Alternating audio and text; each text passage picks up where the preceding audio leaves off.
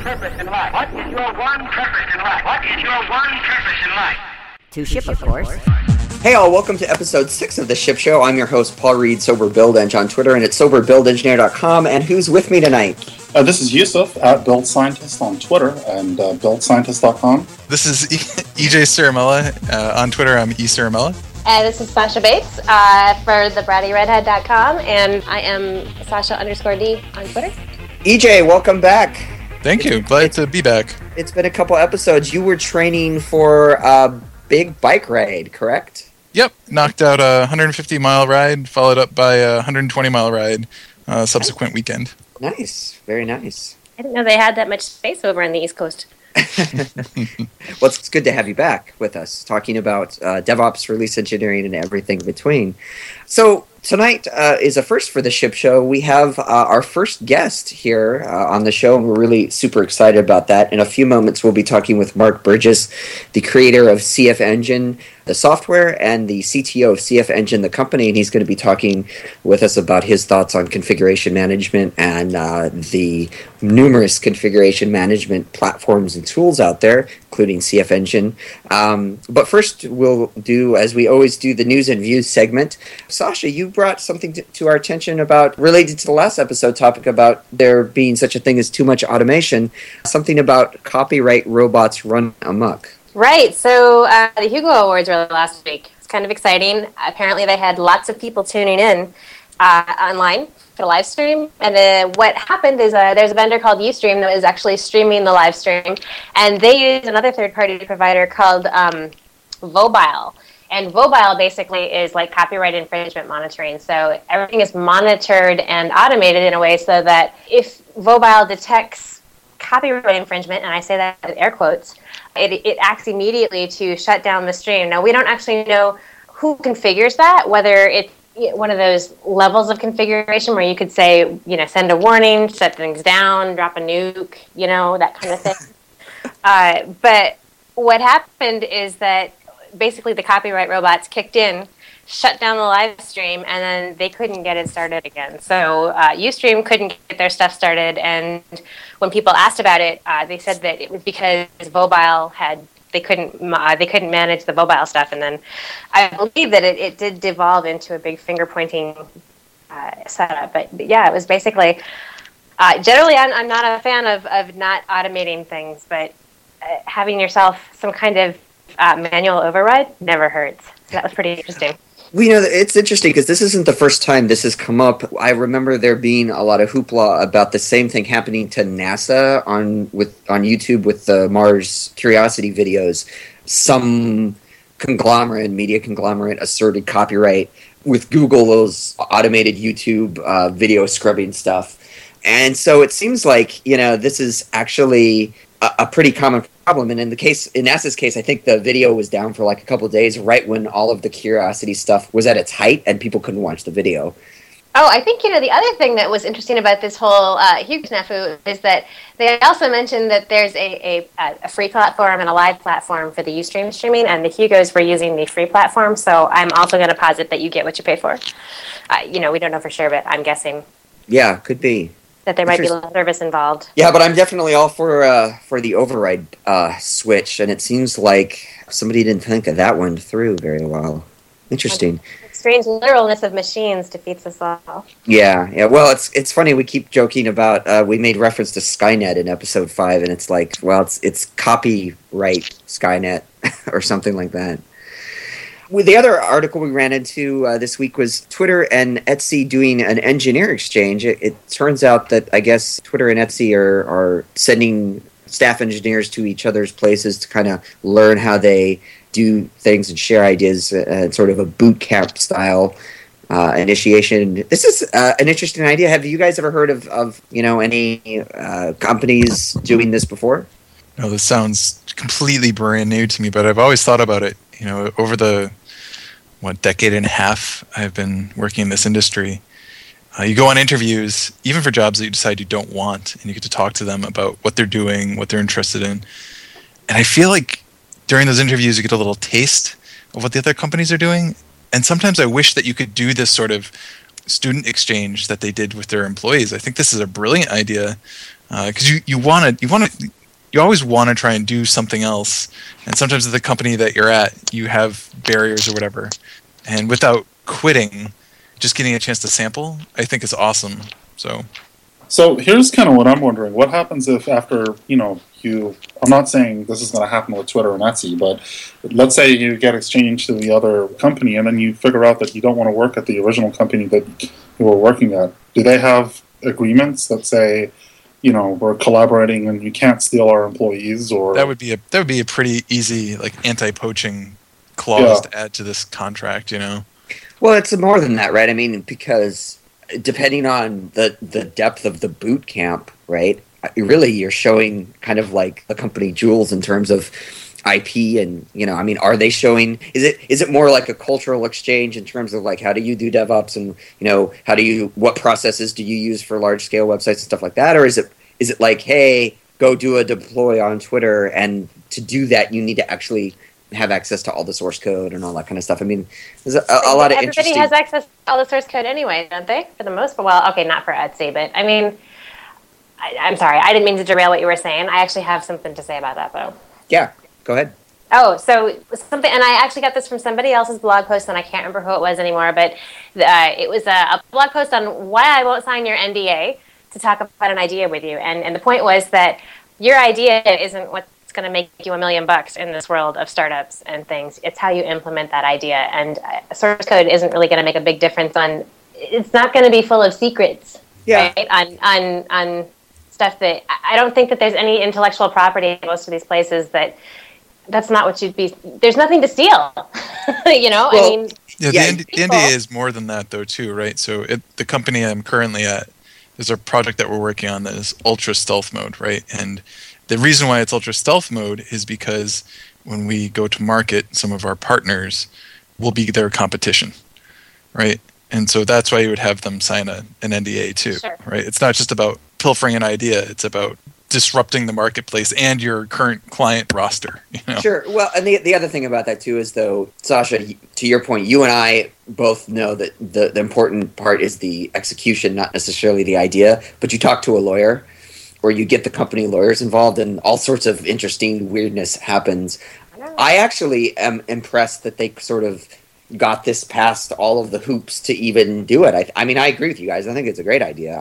But it would be interesting to know some of the finer details around all of the parts of the agreement back and forth. Well, they're both still fairly small, aren't they? I mean, relatively speaking, compared to large retail corporations and things. And I'm sure that if Twitter is making some kind of a twitsy someplace, they're not going to let any of the Etsy engineers see it, right? But in general, I don't think there's anything to steal that, Etsy's already, implementing super fantastic. Well, I just want to let you guys and all of our listeners know I'm happy to do engineering exchanges. You can come sit on my couch with the Basset Hound during the day while I work, and we'll talk about DevOps and we'll crack a beer or something. We've actually talked about that at my current client, too, actually, but internally, because a lot of that, I mean, if you want to devolve into culture talk, the best way to break down barriers is to rotate your developers and your engineers through groups so that everybody knows what everybody else is working on and it doesn't have any false assumptions about what's going on. Yeah, it is. Well, that's news and views for this week. Next up, Mark Burgess on The Ship Show.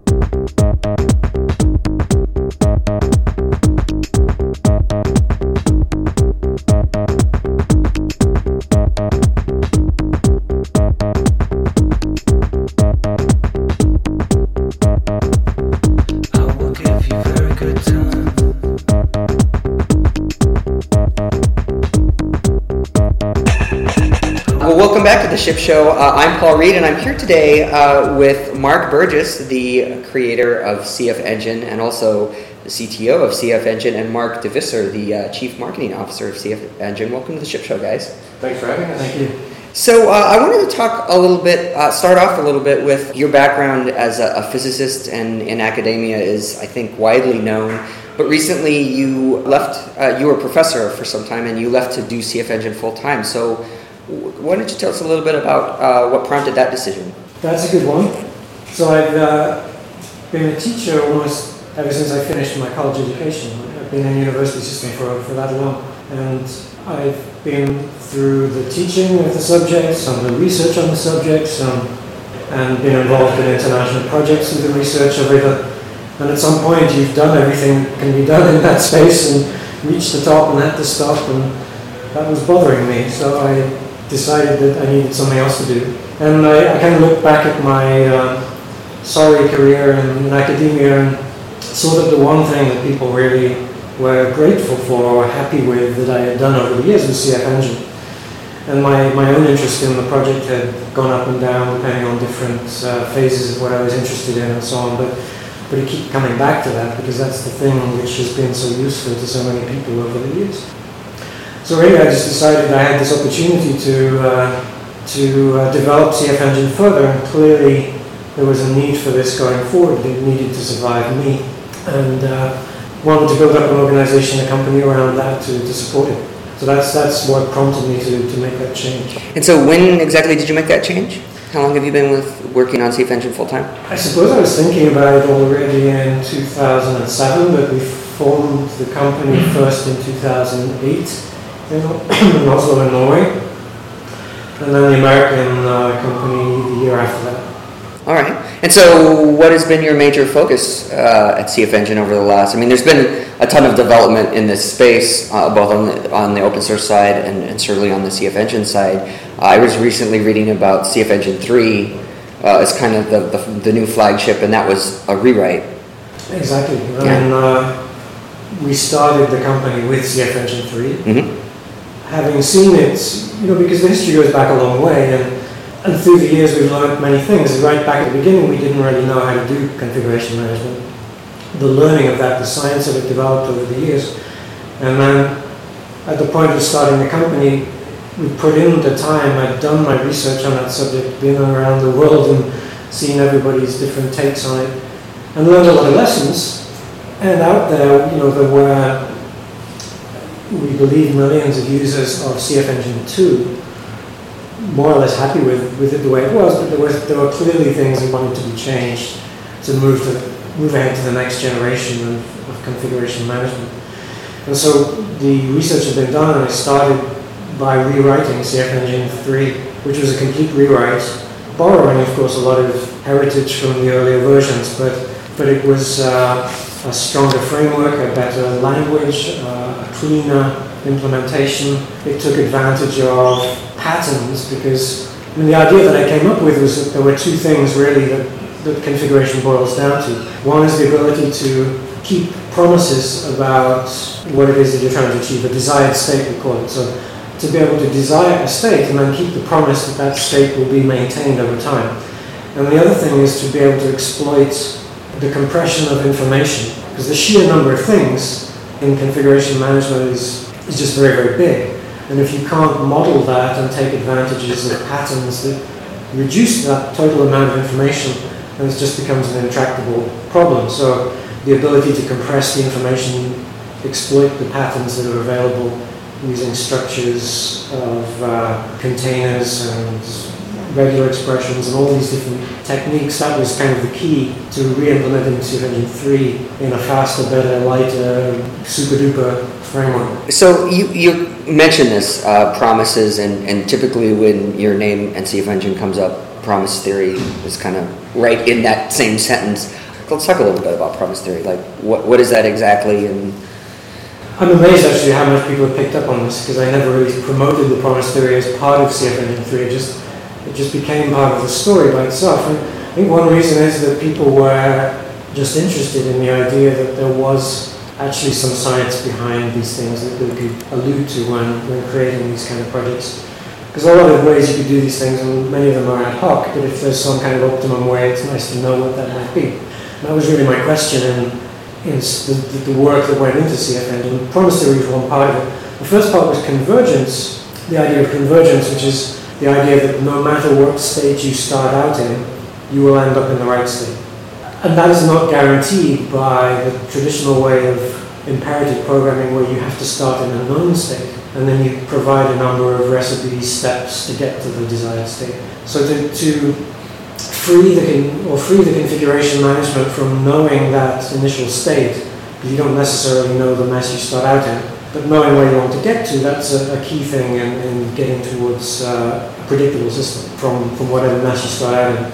And then the second part, the promise theory, came about really looking for a model of the distributed part of the problem, which is that this is a problem covering many machines all over the place in the network that may or may not have any direct relationship with one another. They have no necessarily central controller or even a single person involved in designing their purpose. But you still want to work together in some kind of common system. The other key thing, of course, is that CF Engine had this model which was not really... There was no model to describe how CF Engine worked in computer science. The classic approach to computer science is you decide what you want and then you try to force the system to do your bidding. That works really badly in a distributed system because you don't have necessarily A, the communication access, or B, the access rights, the permissions to do that. And so with a lot of these systems, it's like talking to the crowd through a loudspeaker, saying, do this, do that, and maybe they do, maybe they don't, but really it's up to them and what they promise to comply with. If they are willing to comply and motivated and they know everything they need to do to comply, they will do so. And the idea of promise theory came out of that uncertainty in the distribution of systems, that you cannot really believe that everything you say will become the way it is, because the world doesn't work like that. But if the machines have basically promised to follow certain patterns or rules or whatever, then at least you have some indication of being able to expect something about their behavior. And so it captures the uncertainties that are inherent in a distributed system, and it also captures the idea of encoding certain promises, formalized behavioral attributes about the system, which is exactly what configuration management really is about. So the idea of a promise, kind of, it's somewhat a technical view of a promise, but it still fits very nicely with our common intuition of what a promise is. And it's easy to understand, and it captures all of the right things about it. And then the nice thing was that we were able to formalize the notion of a promise in syntactic terms, and then that gave us the answer for what the language should look like. And it made the language very, very simple. In CF Engine previously, we've kind of designed, not so much designed the language as borrowed bits of linguistic legerdemain from different sources and stuck them together, hoping it would appeal to people. And it got a bit out of control. But then to have a common model that fits everything allowed us to rewrite the language and redesign it in a very, very simple way. So just a couple of structures that you need to learn, then you know everything. So that actually leads me to an interesting point that we wanted to ask you about. There seems to be kind of, when you talk about configuration management systems, kind of two sets of ideas about it. And so on the one side, you have systems that use a domain-specific language, like CF Engine, but you also have systems like Chef and Puppet that are Ruby or Ansible that's Python, and you describe what you need to do in the actual programming language itself. What's your take on that, and why did CF Engine go with the DSL as opposed to the language it was implemented in? Or no, how did we end up in domain-specific language? Well, the time that I started, and this was back in '93 or so, that you really only had Perl was kind of the standard approach to doing sysadmin tasks, that and shell. Oh, the good old shell script. The good old shell scripts, yeah. The trouble with shell scripts, of course, is that back then in '93, you had many flavors of Unix, many more flavors of Unix than you have today. IRIX, HBUX, Ultrix, the BSDs, the SCO. Yeah, CO, all of those, dozens of these things, Apollo even. And they were much more different from one another than they are today. And so all of the shell commands that you would write shell scripts with had different options, and they were in different locations and different behaviors. And coded scripting generalized infrastructure around that was a nightmare.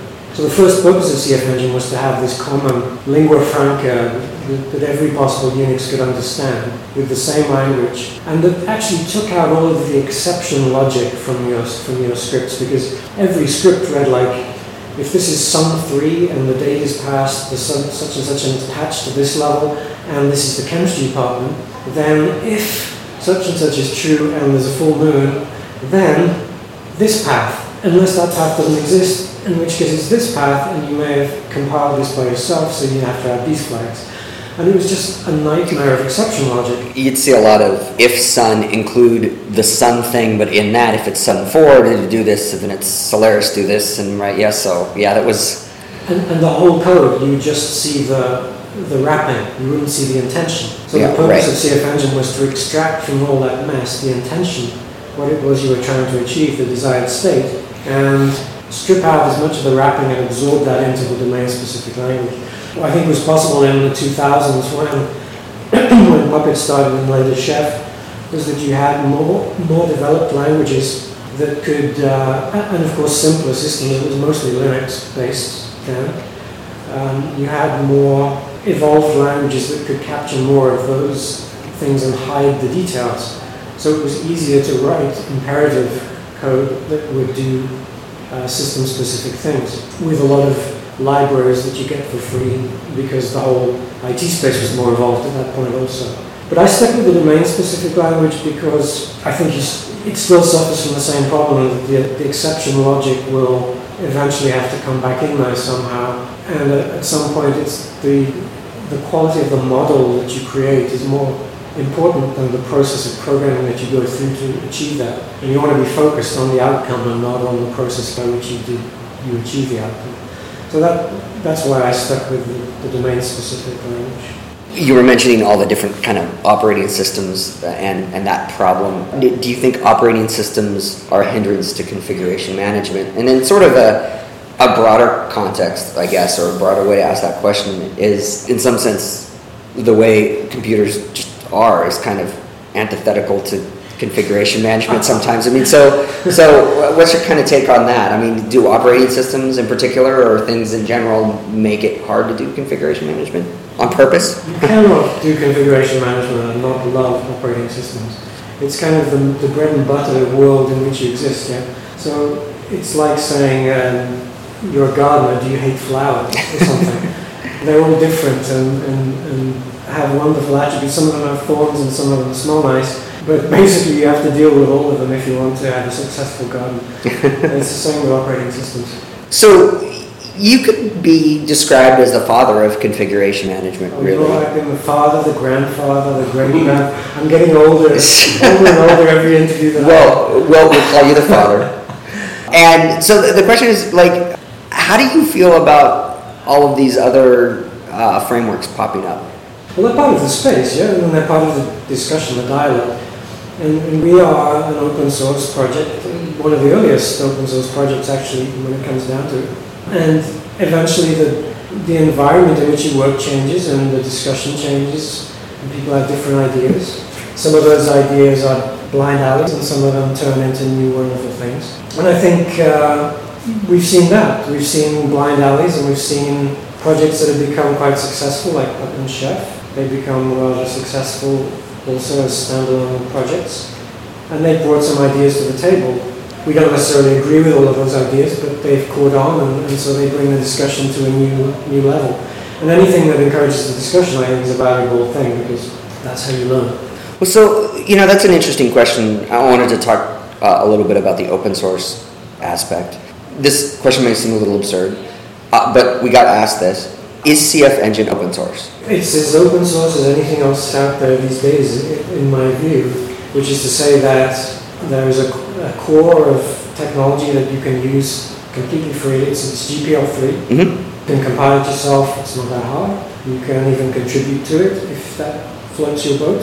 And most of the functionality to make changes to the system, the core concepts are in that open source version. Then you have, over the last few years, seen a massive commercialization of open source, putting services around it and additional features that are really only interesting to enterprise businessy users, such as reporting and knowledge management and a whole bunch of things related to enterprise scenarios. And those are not 100% open source, those are additional commercial add-ons. And I believe exactly the same model applies to all of the other projects in the area.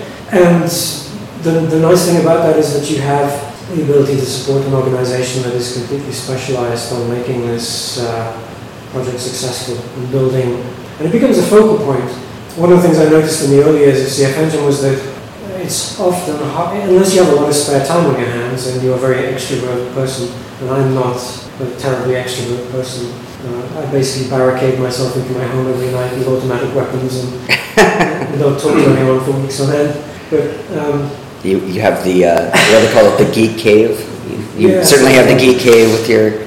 So I'm not the most extrovert person. Unless you have that sort of extrovert nature, grooming the community or building a community around it with a strong focus becomes a challenge, and it doesn't happen necessarily by itself. And so you need the help of a group of people around there who are willing to do this and who sort of believe in that. Well, so that actually was my next question, because the reason we got asked that question about the confusion about open source is you do see Chef and Puppet, and we were talking about this earlier, the community aspect that's like it's just kind of part of those projects. And so what is CF Engine doing to sort of keep their community vitality up and do that sort of development? Shall I? Yes. Okay. So this is Mark Burgess, right? I think what has evolved is that in the whole cycle of configuration management, you have the point at which you deploy new infrastructure, and your goal is to take something that has just been developed and get it out into production as fast as possible. Mm-hmm. And so a lot of that focus involves developers.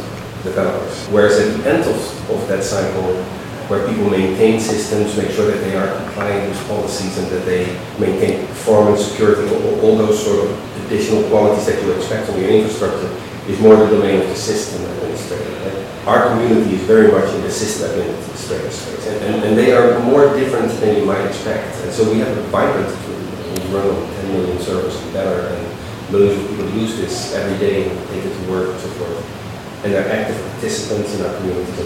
The emergence of on the front end of this cycle, which is often equated to DevOps, has become very vibrant. And so clearly the traditional community of CF Engine is more on the system administrator side. It doesn't say that there is no community, that is right. Do you think your community doesn't consider themselves DevOps people? And the reason I ask that is because the more I'm in this space, the more I kind of have to use the word DevOps for people to kind of nod and know what I'm talking about, but I don't necessarily consider myself necessarily a DevOps person, even though, and we talked about this on one of the previous podcasts, even though we're doing the same things, and it's really just the use of that word. Do you think that's... There's clearly two different places that people arrive from, probably end up in more or less the same space, right? So if you're a developer and you have things that you now deploy your new systems multiple times a day, and so you have to start think operations, otherwise your thing won't make it. Mm-hmm. And then in the old days, you would not do that. You would hand it off to QA, you would hand it off to operations, and you hear a couple of months later whether it worked or not. The world has changed for developers and make them operations aware. And in a similar way, operations, now that they instantiate new infrastructure on the fly and turn it up and turn it down in a daily, they do it to accommodate development. So they arrive at the same space, and I'm obviously keeping track of this. More and more our world is a DevOps world too. Even though the typical customers that we have are large enterprises that have very diverse infrastructure and not all web-based infrastructure, but more and more they are putting their services online and even internally operate on a web model, and they arrive in the same place. And so more we encounter Chef and Puppet a lot more this year than we did last year, and so forth. So, And you mentioned tonight you're doing one of the first CF Engine user groups. A user group in San Francisco, in the Bay Area. And so are there other user groups that you're going to be? Are there other ways? We're working worldwide now to make sure that these things happen. Great. So that's another way to get involved with that community. Yeah, absolutely. Cool. Come back to this DevOps question for a second. This really came home to me last year at the LISA conference in Boston, I think it was, where Ben Rock had this fantastic talk about DevOps for the system administrator. So the Usenix conference is the LISA conference, is the hardcore home of the system administrator. It's kind of the focal group of this. Has been that for the past 20 years or so. And Tom Monicelli, my friend, saw the importance of this, the rise of DevOps as a new form of operations or system administration, bringing a different kind of culture into the what would you call it, the craft, if you like, and saw that was an important change that system administrators needed to learn about and get something out of. I think you often need this sort of generational shift to shake up some old communities. And certainly the sysadmin community had become a little bit sleepy and needed this shake-up. And there was a generation shift around the web, I believe, when web companies, Web 2.0 companies emerged, and a lot of new young talent came into the field and basically had to learn things from scratch because they didn't have the long experience of the sort of traditional graybeard sysadmin Unix guy. They had to learn a lot of stuff anew, and a lot of those people were trained as computer programmers in college. And so they came at it from the development side and saw it from that point of view. And of course, the other thing, which Ben Rockwood pointed out very nicely, was that it's also a more modern sort of commercial view of the world, that the value creation comes through the development process in the world of the web. It is that business value creation that comes out of development, which is so important for system administrators to grab hold of and promote, lift on the backs of their systems, on the infrastructure that they create. They make that happen. So they become part of the value chain of a company rather than being just these basement guys who are rarely seen. There is this observation about system administrators that they're mostly saying no, right? That's what they do best. And that used to be okay, and they had important reasons to be careful and moderate change, but that doesn't fly anymore. So we think of them as system engineers. They're creating IT operations, infrastructure. System enablers. They should look at it that way. And at most of our customer sites, we see exactly that, where they become not part of the problem, part of the solution. And how do you want to step ahead of your competition? It's by having more infrastructure that allows people to deliver services faster and more tailored and all those kind of things. So the world is changing apart. So, this is actually to this point, and you may have already sort of answered this, but, one of the big questions is because you have so much experience in this area, I was going to ask, with the trend towards agile and the trend towards distributed version control, where it's not a centralized repository, cloud, there's kind of, what you were saying, more developer empowerment about, let's focus on what the developers are doing and maybe shift the focus away from the systems are always 100% stable or whatever it is. It's focusing to what they're doing. How do you think that impacts the CM and the market space? I think it's already had a huge impact through the cloud. If you think of the cloud as a tool which basically grew up to support web services, and it kind of literally did that in the Amazon space, right? What you were able to do was build a machine in a very simple way, a very easy way, and a very fast way to a rough specification within a few minutes, rather than having to order something from a catalog and get it delivered in a couple of weeks and then pass it from department to department to get it set up and installed, and then finally it would be online in a week or a month or something. You could make this happen in a few minutes. That changed, I think, the way people began to think about systems, because it gave them a tool to do things quickly. And when you can do things quickly, you tend to plan less and think less in a long-term capacity, more about how can I just get stuff done. So what the cloud has tended to do is to increase the focus on building new systems. Of course, this is important in the web because everybody was growing so fast also, so they wanted to build new systems. So they got used to building systems, and then the answer is, what if something goes wrong? Well, you just throw it away and build a new one. So you become the disposable razor of configuration management with a cloud solution, enabling you to fix problems just by rebuilding from scratch. And we kind of make fun of that at CF Engine because we say, how many sysadmins to change a light bulb? Quite a lot, because you would tear down the whole building and then rebuild a new building with the light bulb working. Right. Which is how you rebuild fixed problems, the smallest problem in a server. And that kind of thing is encouraged by the cloud. Because of virtualization. Because of virtualization, exactly. But the only way you can get away with that is if you are hiding behind the shield of a load balancer, which masks that destruction and rebuilding. And if you're working in your building and the building actually gets torn down, you can't actually use it while it's being rebuilt. So And you may have had important papers in that building. You may indeed have had important papers in that It works building. particularly well for stateless machines. Yeah. And, Yes. and so the minute you do capture state or data or things like that, then it becomes a lot less easy. Well, and a lot of it seems like a lot of organizations have learned that lesson the hard way, where they went with a stateless design, but state leaked in to these machines, and you don't notice it until And maybe it becomes very painful. right.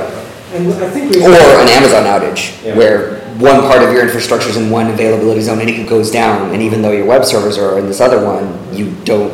That's when you notice it. I think what we're seeing is that as you look at these things, these become mission critical systems for companies, and at that point in time, the knowledge of developers is needed, as well as security experts, as well as people that understand performance, that understand databases.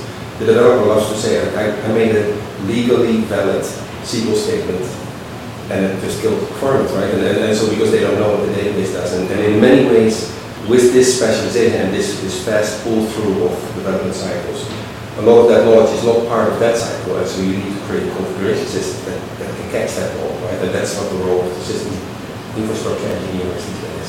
Right. Is enable these people. So become an enabler, that's the role. I think we've seen over the past year or so maybe an increase in the interest of maintaining systems rather than just rebuilding systems.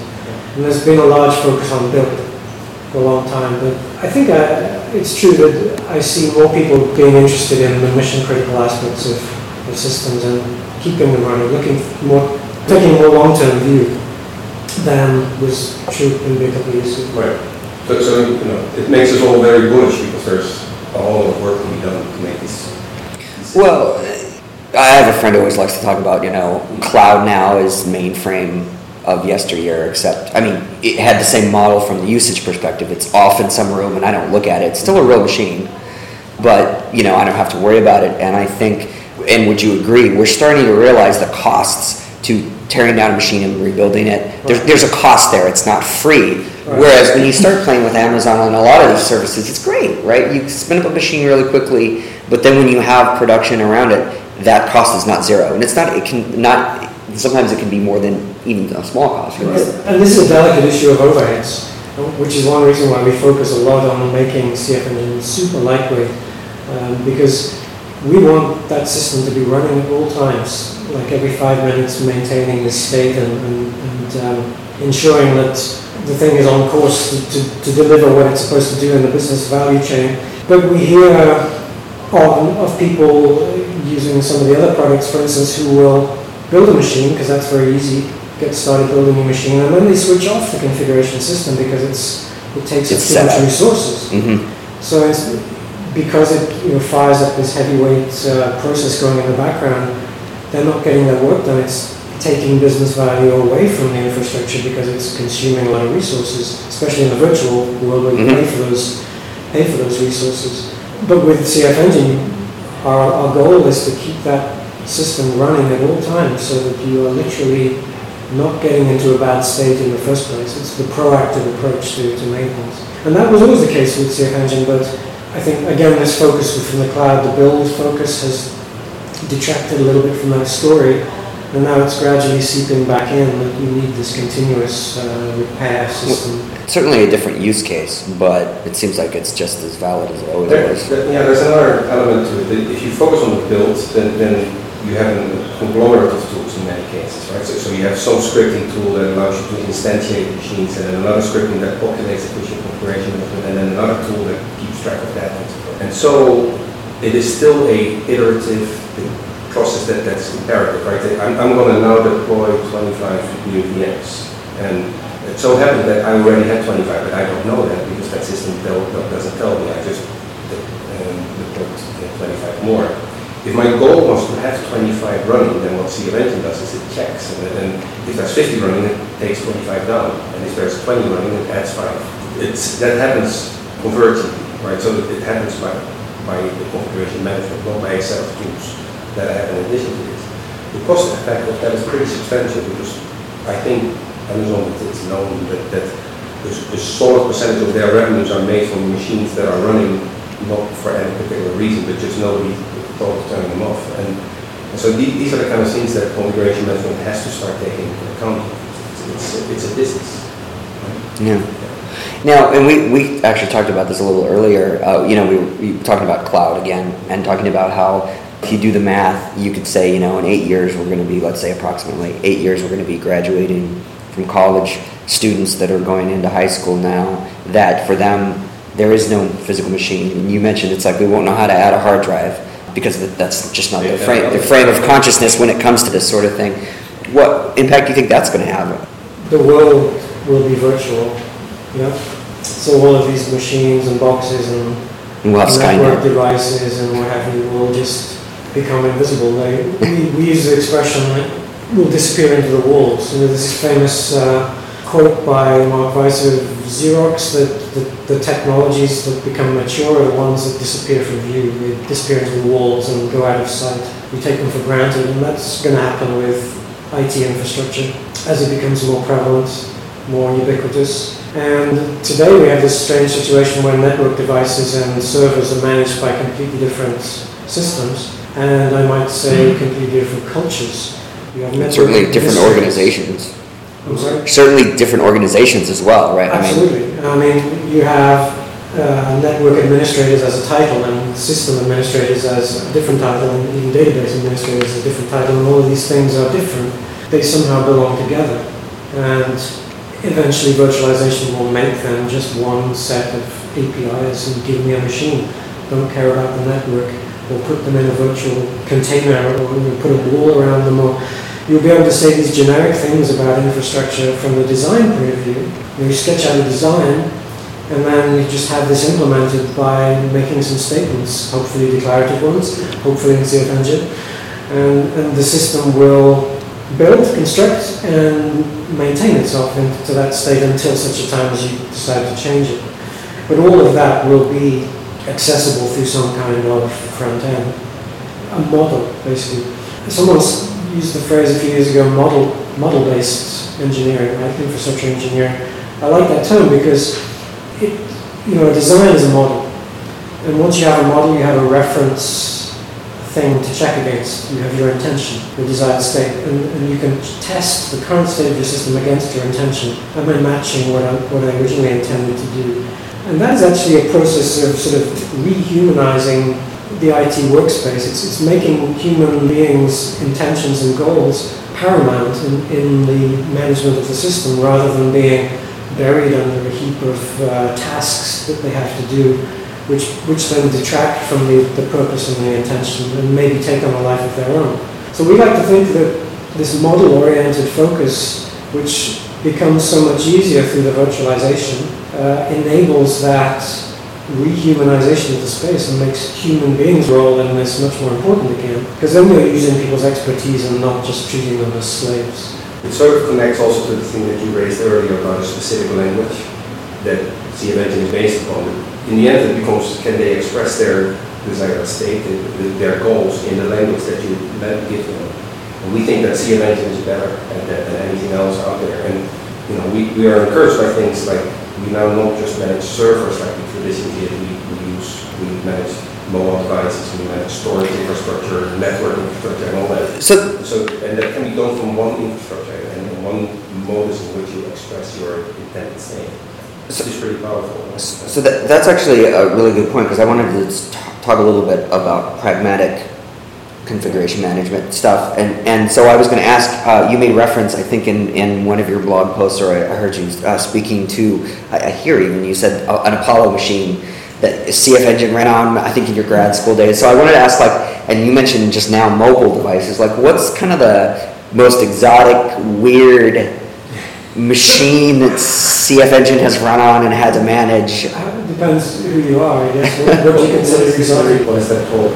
The Raspberry Pi? Yeah. Which is pretty cool, right? So CF Engine was running on it? Yeah. We have those in our offices.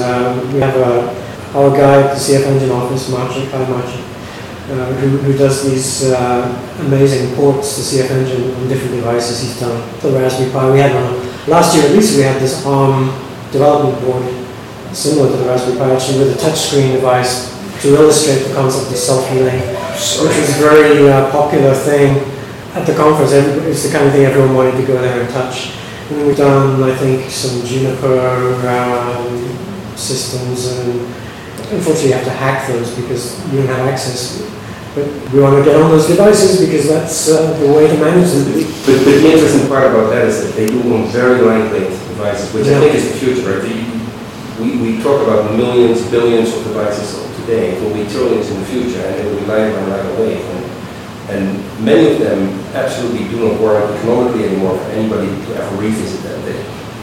Like you used to say, they go in the ground, they have to stay there.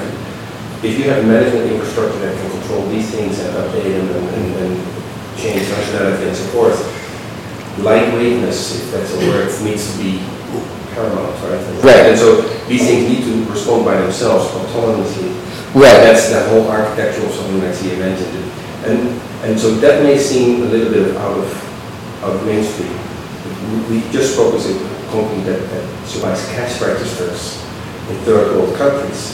And being disconnected from the net is pretty radical for them. And to still maintain these systems in good state.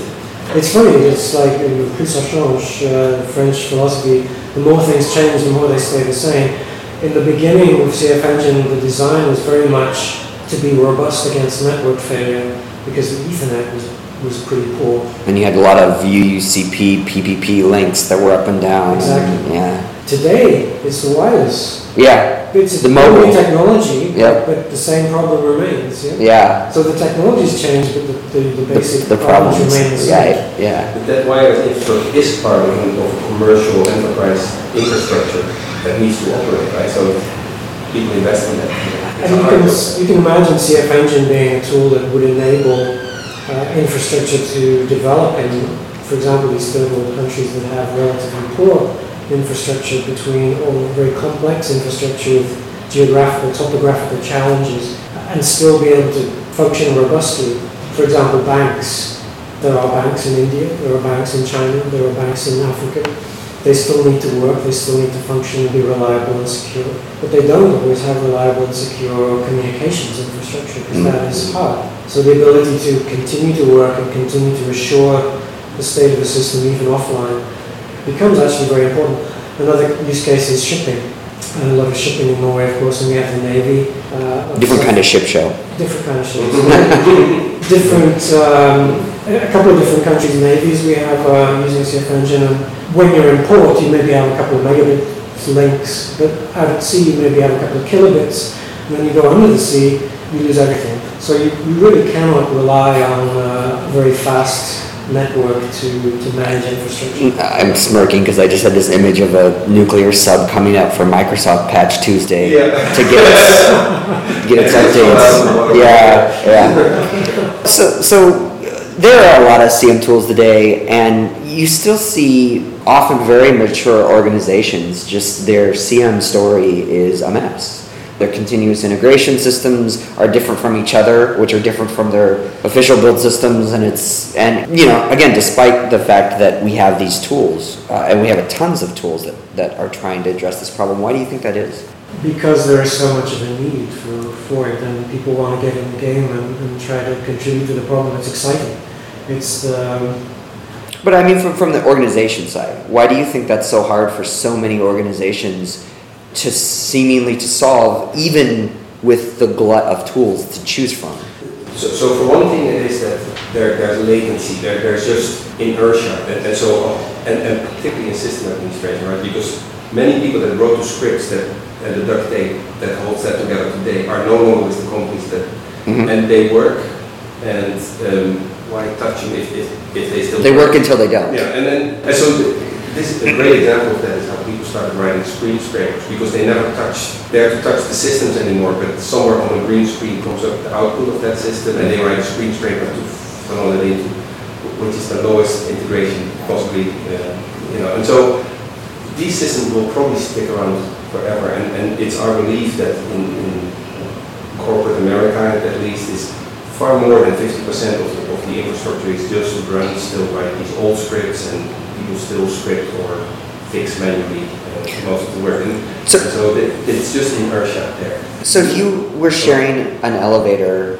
with, you know, a CTO of some Fortune 100 company, and you knew that this was a problem they struggle with, like what? But maybe that individual doesn't know. Like, of an organization like that. Yeah, well, I mean, what I would ask him is, when you had a release of some new functionality that you asked for, how long did it take? Did you have to roll back because it was really bad when it happened, or did your customers complain that their servers were now?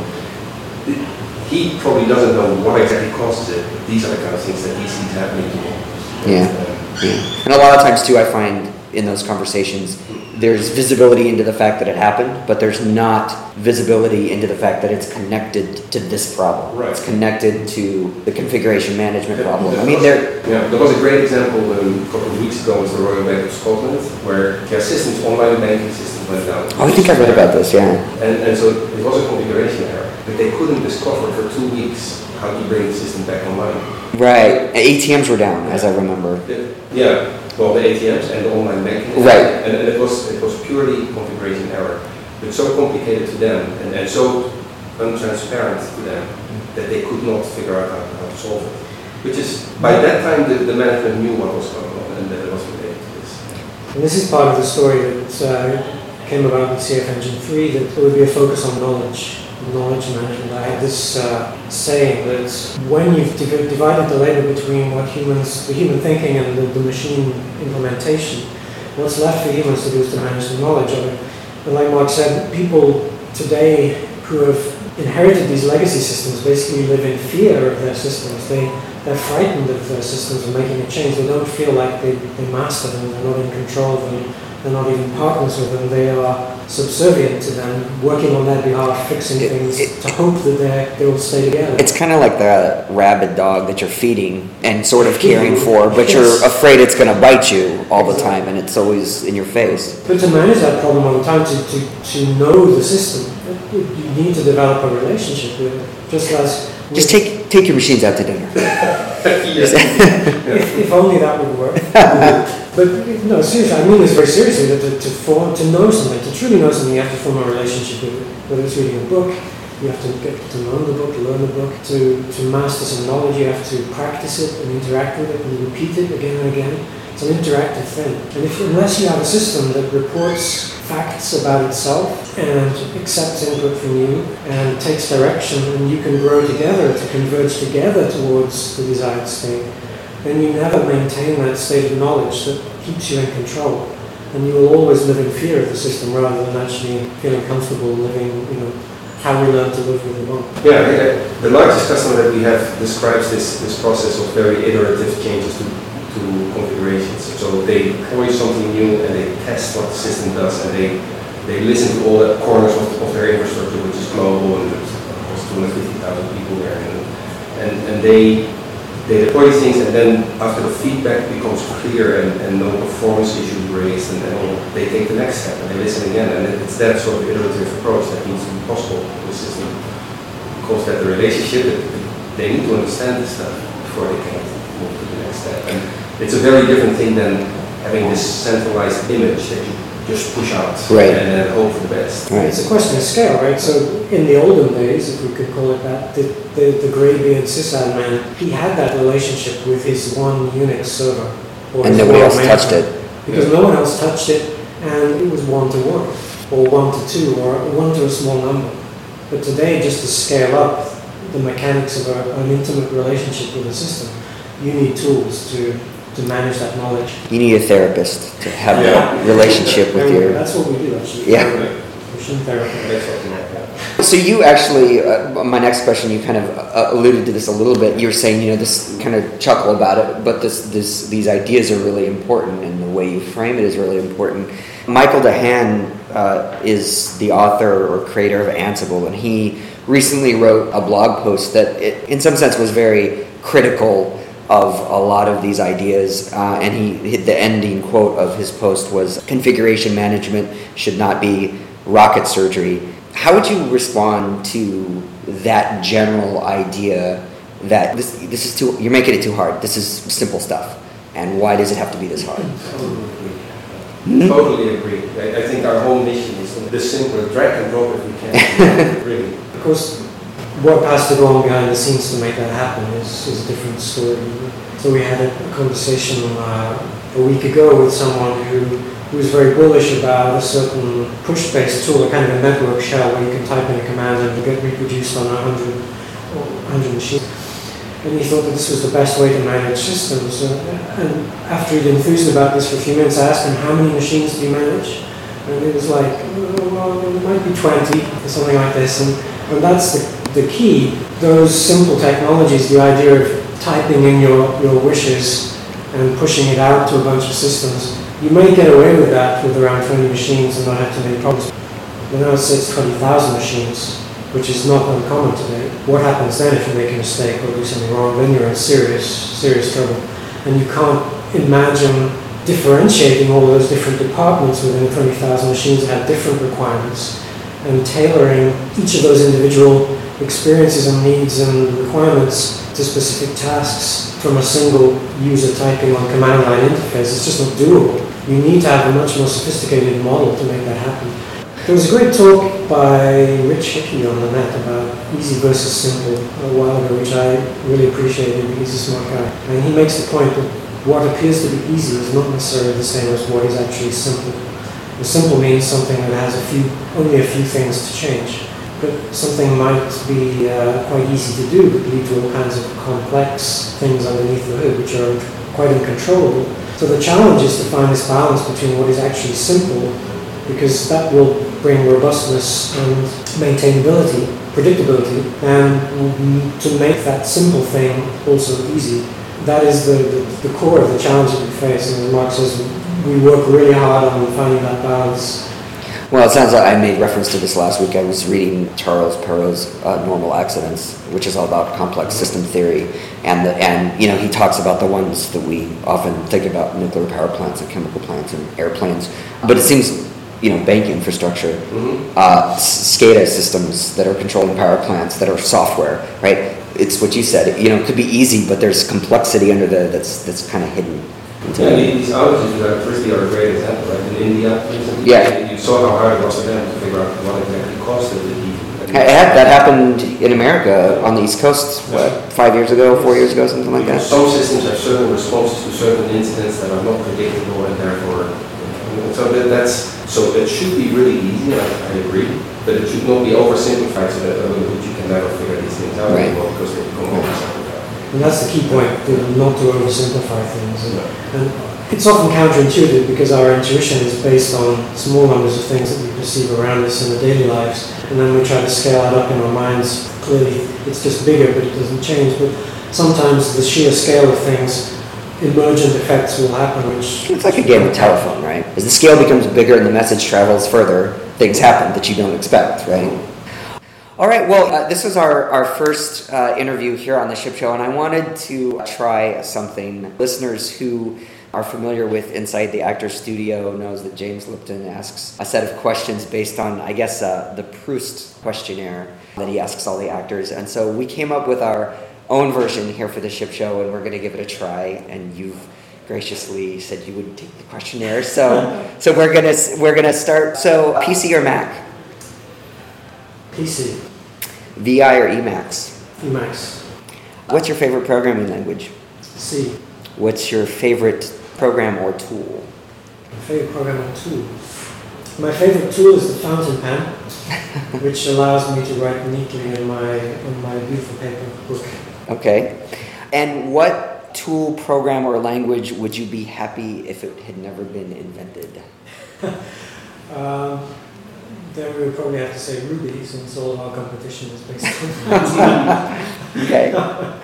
What's a piece of code, or the piece of code that you're most proud of? CFN. What's your favorite curse word? I can't remember. What profession other than your own would you like to attempt? Well, I used to be a physicist, and I wouldn't mind doing that again, or working in the space industry. And if heaven exists, what famous figure would you like to talk to when you arrive at the pearly gates, and what would you talk about? Oh, they're getting harder, these questions. That's the last one, so. Famous figure would I like to talk to? So many fascinating people. I'd maybe like to talk to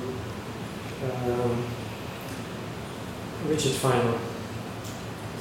As a fellow physicist, and in some ways I see a lot of parallels between promise theory and his rendering of quantum field theory, which was also one of my subjects in the past. And I actually knew one of his co-Nobel Prize winners, Julian Schwinger, so I knew him quite well, but Richard Feynman I would have enjoyed talking to. All right. Well, thank you. Mark Burgess, Mark DeVisser, thanks for joining us here on the Ship Show. Thank you. Appreciate it. Enjoyed it. Thank you.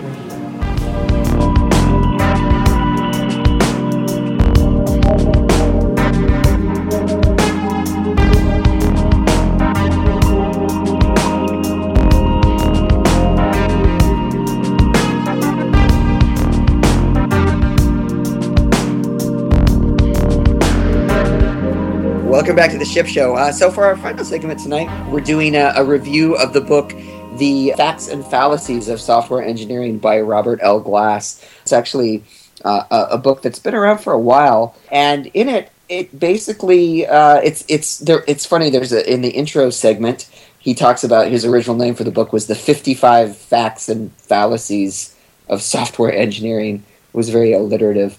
Robert L. Glass is a software engineering researcher. And he's been in research and also in industry for, I think, like 15 years. And he basically, the book is a quick read. It's broken down quite well. I did a lot of reading on public transit because you can read, like, one fact is maybe 5 pages, so it's great for, like, a commute ride. But basically, he talks about different facts and fallacies of software engineering. What I really appreciated about the book is that for each fact or fallacy, he actually gives the argument behind it. So he explains what, he has the short version of the fact or fallacy. So one of them, for instance, is the best programmers are up to 28 times better than the worst programmers. So he'll state the fact very succinctly. He'll explain what he means by that. He'll actually talk about the controversy. So he will report what other people say or the other side of it. And then he will list all of the research that exists on that topic. Some of it is self-referential to studies he's done. Some of the facts and fallacies reference studies in each other. So there's a little bit of reusing of data. But I really appreciated the fact that somebody has taken the time to look at all the things, a lot of the things that we assume are true, or a lot of the things that we run the industry by that actually aren't true. And there's research on this, but we just keep telling ourselves that it is true. He breaks down the book into management of software, the software lifecycle, education. He talks about 55 facts of the teaching of software. And I think the main upshot of the book, if you have a chance to read it, is he talks a lot about hype, which especially I think is something we have to be careful of, especially with Agile and DevOps. Not to say that those two topics are hyped, but oftentimes they can be, by people who are trying to sell you something. And that's a theme that comes through in his book, whether it be tools for like development tools or process culture changes or even a reputation. He talks about the fact that you need to really divest the hype from the data. And a lot of times when you actually do that, you find out the people hyping a particular position is because they're trying to sell you something. So I really appreciated the fact that it's actually kind of pretty low-key. Have any of you other guys... by the way, I think this book, if you take software engineering in college, it's a quick read, and it's a lot of good historical data that's actually backed up with facts, and I really like that. So I'd recommend it for a curriculum, but if you haven't had a chance to read it, you should definitely grab it. There's a Kindle edition, so it's great for that, too. I had a question, actually. Yeah, I was going to say, well, have any of you guys heard of this book? No, I've never heard of it, but I was kind of curious. I mean, how different is this from the Mythical Man Month? Is it similar to it, or I mean?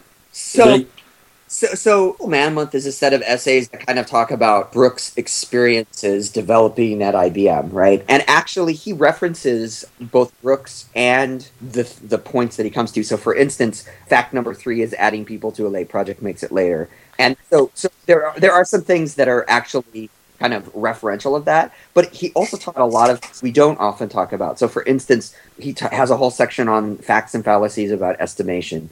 He has a whole section on code reuse and complexity. So really, I was actually looking for some of my favorite facts. He's got a fact about COBOL, which shows the book is a little bit dated, but the actual things that he's talking about COBOL aren't. So you could actually apply one of the fact that he talks about a COBOL is it's like the best and the worst business programming language ever. And one of the things he talks about is it's very verbose language because it's got a lot of keywords.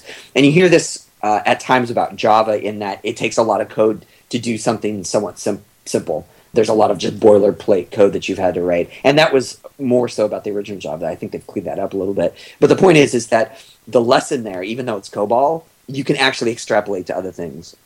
He talks actually a lot about design. One of my other, let me see if I can find it real quick. One of my favorite, here we go. Reviews are both technical and sociological, and both factors must be accommodated for. So he actually, there's a bit of that too as well.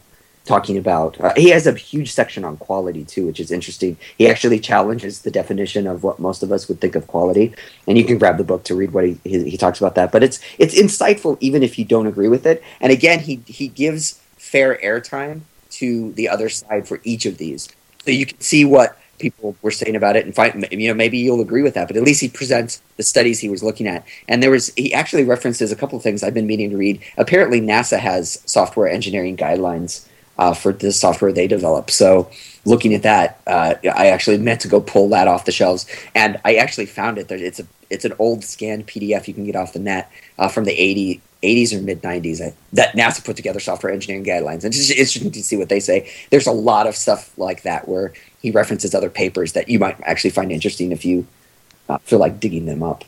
So yes, The Facts and Fallacies of Software Engineering by Robert Glass. Check it out.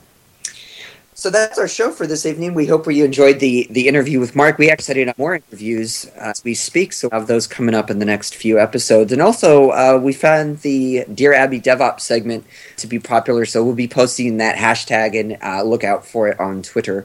Submit us your questions, and we'll discuss them on the show. And of course, if you have any feedback about any of the other things we talk about on the show, feel free to tweet us. That's the best way to get our attention. So, from San Francisco, this is Paul Reed signing off. From San Diego, this is Yusuf signing off. From Minneapolis, this is Sasha signing off. From Boston, this is EJ signing off. Have a great couple of weeks. It's